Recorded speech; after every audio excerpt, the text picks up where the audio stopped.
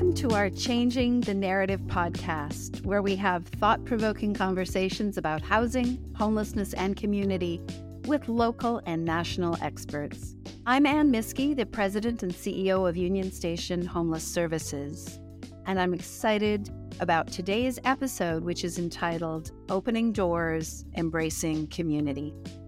I'm going to be talking to our guests today about how we garner community support for both permanent and interim housing for families and adults.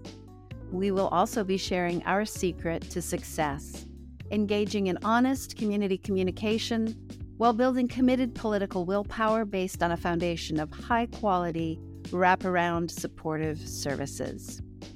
So joining me for today's session is Sean Morrissey. Sean serves as the Vice President of Advocacy and Community Engagement at Union Station Homeless Services. He brings extensive knowledge of the issues involved in addressing homelessness, with nearly 20 years of experience in the field of homeless advocacy, service provision, and social justice. So welcome, Sean. Thanks, Ann. Our second guest today is Teresa Eilers. Teresa is a vice president at Street Level Strategy, a Los Angeles-based public affairs consulting firm. She has a decade of experience in community organizing and political campaign management. Welcome, Teresa.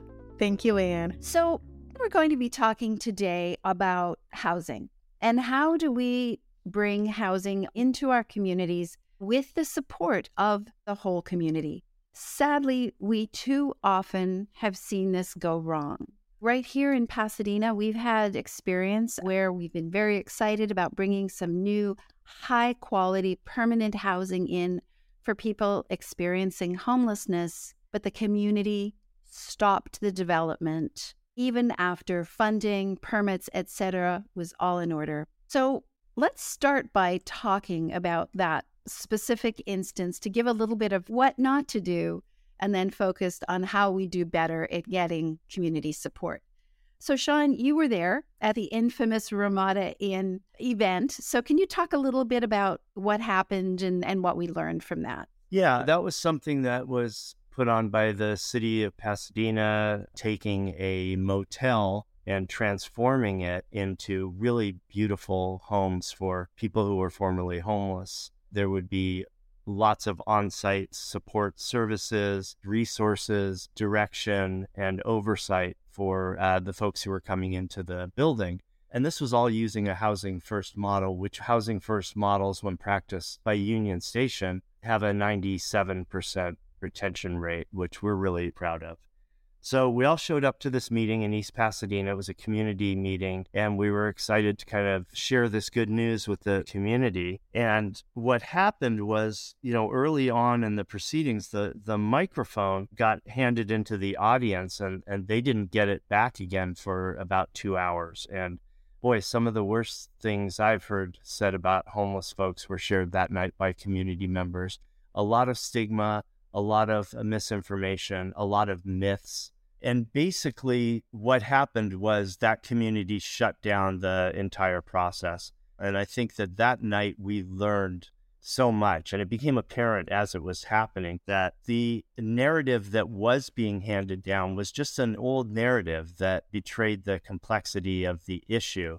From there, we kind of used that event as an organization, Union Station, as a jumping off point for creating and disseminating a new narrative, because we saw how desperately we needed that. Yeah, thank you, Sean. And also as someone who was there that day, people are afraid because they have a certain mental image or picture of what homelessness is. And it's bad people. It's people who are criminals. It's people who are they going to put my family in danger by being there, as opposed to simply people who are lacking housing, and that through housing with intensive supportive services simply become your neighbor.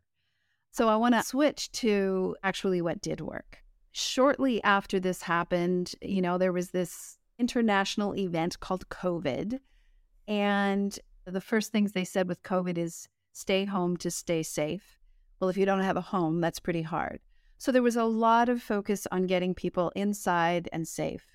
And so a number of initiatives started in communities where literally the city or the state went in and said, we're renting this hotel or we're buying this hotel and we're going to put people in it. A recipe for huge community backlash. So in El Sereno, we helped move 2 complete encampments off the streets in the hotels. And we all went, we do not want a repeat of the former event. So we planned it very, very differently. Sean, what were a couple of the things we did differently? One of the things that we immediately got to work doing was getting out in the community and creating a new narrative to anybody who would listen. We were showing up at church groups and neighborhood associations and renters groups. And Teresa and I, we did a bus tour. And so by the time the El Sereno project came up, we had, I think, a fair number of allies in the community, people who, because I'd like to think we had messaged so well, had now changed their own hearts and minds and were willing to come alongside us. So when El Sereno started, I think we had this pool of people that picked from to help us. Yeah, I think that's great. And you mentioned something really important, Sean, and that is, bringing key people on side. So Teresa, can you talk a little bit about how do you build allies, whether it be at the political level or at the community level around housing? Often people will ask me how I can keep working in politics year after year, and it's a really good question. And part of it is there's a lot of hope and optimism knowing that there's a very specific formula that works. If you want to get a ballot measure passed, you need 50% of the vote. And similarly, if you want to get any type of project development to successfully go through, you can get the majority of people to be on your side and to be vocal. And so what's really important if you want to be able to build up some type of movement is to find like-minded folks first. And so, for example, we found a bunch of folks who wanted to co-host a affordable housing and supportive housing bus tour with us.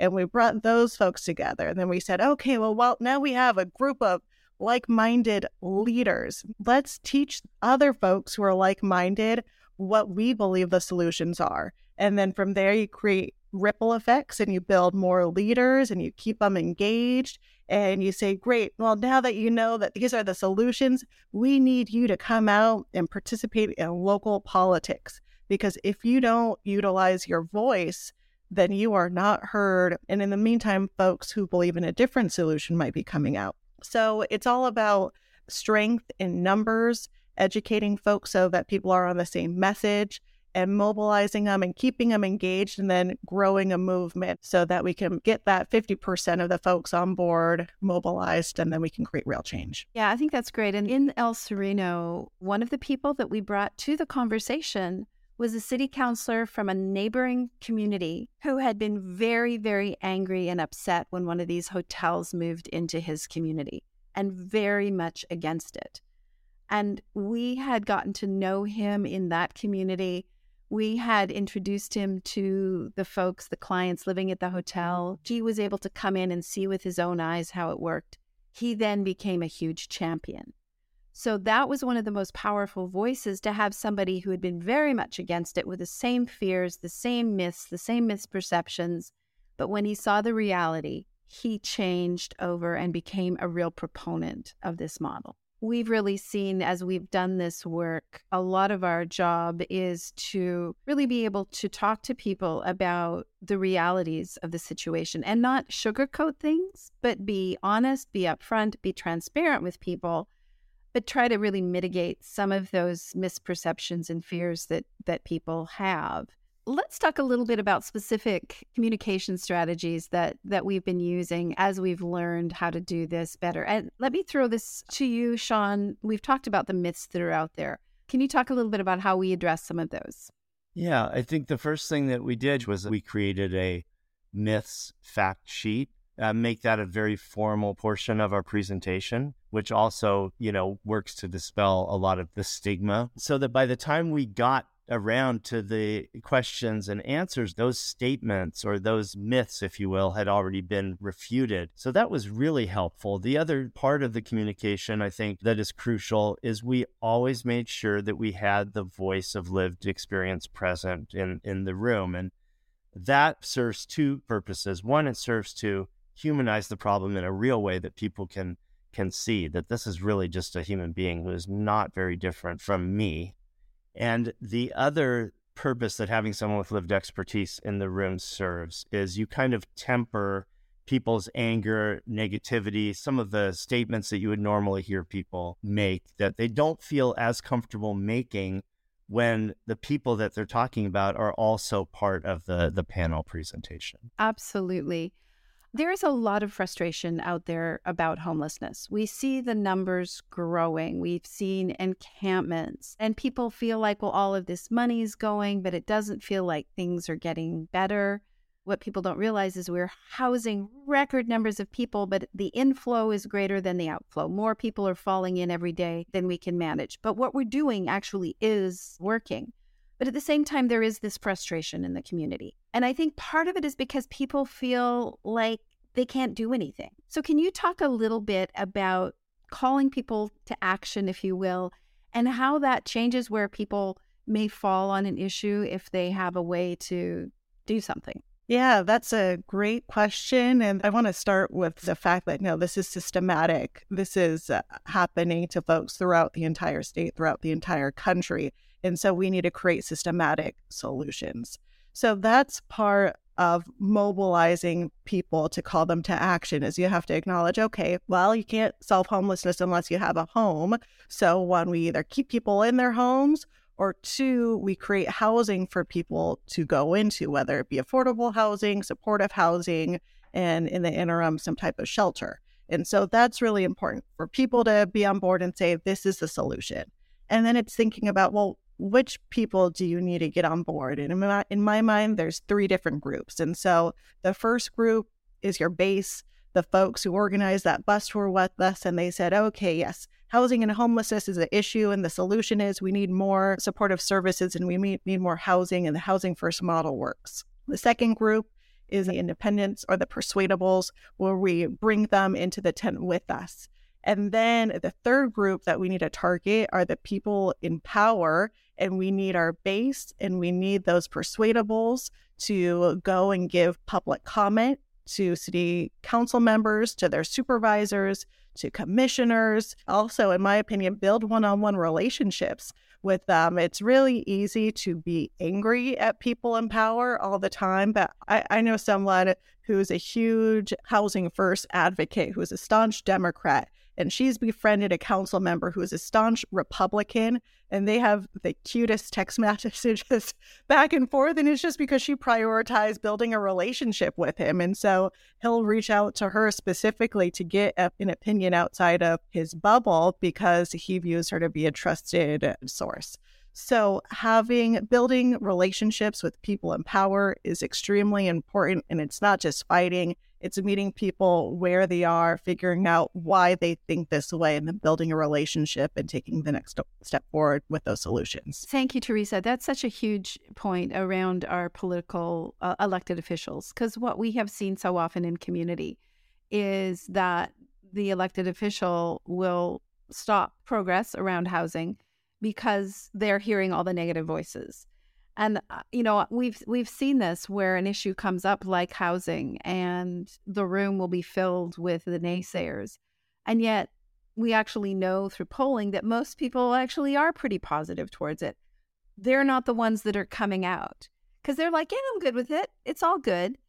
So then the politicians hear the 100 in the room that are angry about it and don't hear the 5,000 that are fine with it.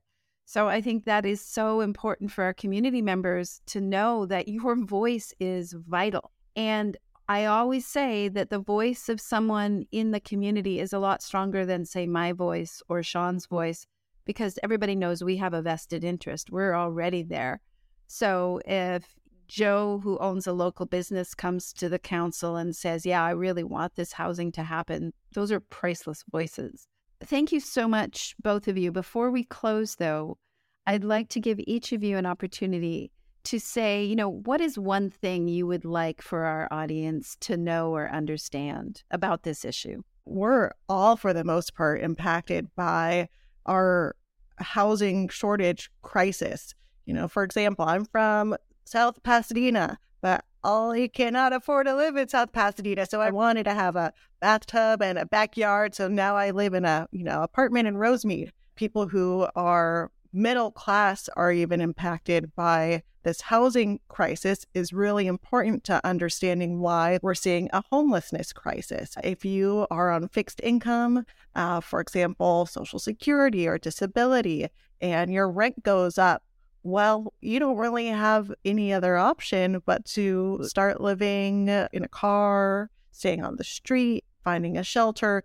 And that's one of the reasons why we're seeing this huge influx of folks falling into homelessness. And in order to really create this type of change, you need to build relationships with people. Listen to them, listen to why they think and feel a certain way, and also ask them to listen to you. And ask them to listen to why you think and feel a certain way. And without those type of conversations, we're not able to get the real important policies and developments passed that we need to. Thank you. Such an important point, not just for today's podcast, but I think nationally, a message that we need to pay a lot more attention to. So thank you, Teresa. Sean, how about you? Yeah, I guess I would just say that this issue that we have of homelessness is infinitely solvable. And the thing that is going to solve this more than anything else is for human beings to come together and see each other as equal. And that's what makes healthy community. So all of our models, all of the work that we do, all of our focus has to be about imbuing people or empowering people with meaning and purpose in their lives. It can't just be about giving them an apartment and then walking away. It has to be about creating real, authentic relationships and healthy community. Yeah, I think that's it. People ask me how we end homelessness, and I think it's pretty basic. We can talk about housing and all of those things which are essential, but ultimately it's recognizing the humanity in one another. And when you inherently don't believe that a human being should have to live in that kind of a situation, that we are then compelled as a community to do something about it. And it truly is, the title of today's podcast was Embracing Community. And I think this is it. These are members of our community. And it's how do we do a better job of embracing that? And how do we help people understand in community that it isn't a scary thing? In fact, it's much safer, much better when people are inside, whether they're next door from you or, across the street, as opposed to the encampment down the street. That's really key. And that's really what this is all about, is dispelling those myths, helping our community work together with us, create YIMBYs, which is yes in my backyard, because yes, these are my neighbors. They just happen to be living in a tent right now. I'd much rather have them in the apartment next door. Thank you all for listening to our podcast today. And a special thank you to Sean and to Teresa, our amazing guests today. If you want to learn more about our advocacy programs or our Lived Expertise Advisory Panel, or LEAP, you can log into our website at unionstationhs.org. Again, that's unionstationhs, as in homeless services.org. This podcast is produced by Brenda Lynch and Katie Cookerly-Dietrich, edited by Jesse Luman, with production assistance by Colin Feldman. Special thanks to our Union Station Homeless Services Lived Expertise Advisory Panel, or LEAP, for their insights. And thank you to our audience today for joining us and listening to this episode. I encourage you to subscribe and listen to all our episodes and help us change the narrative about homelessness in our neighborhoods. Together, we are the solution that we want to see in our communities. Thank you all.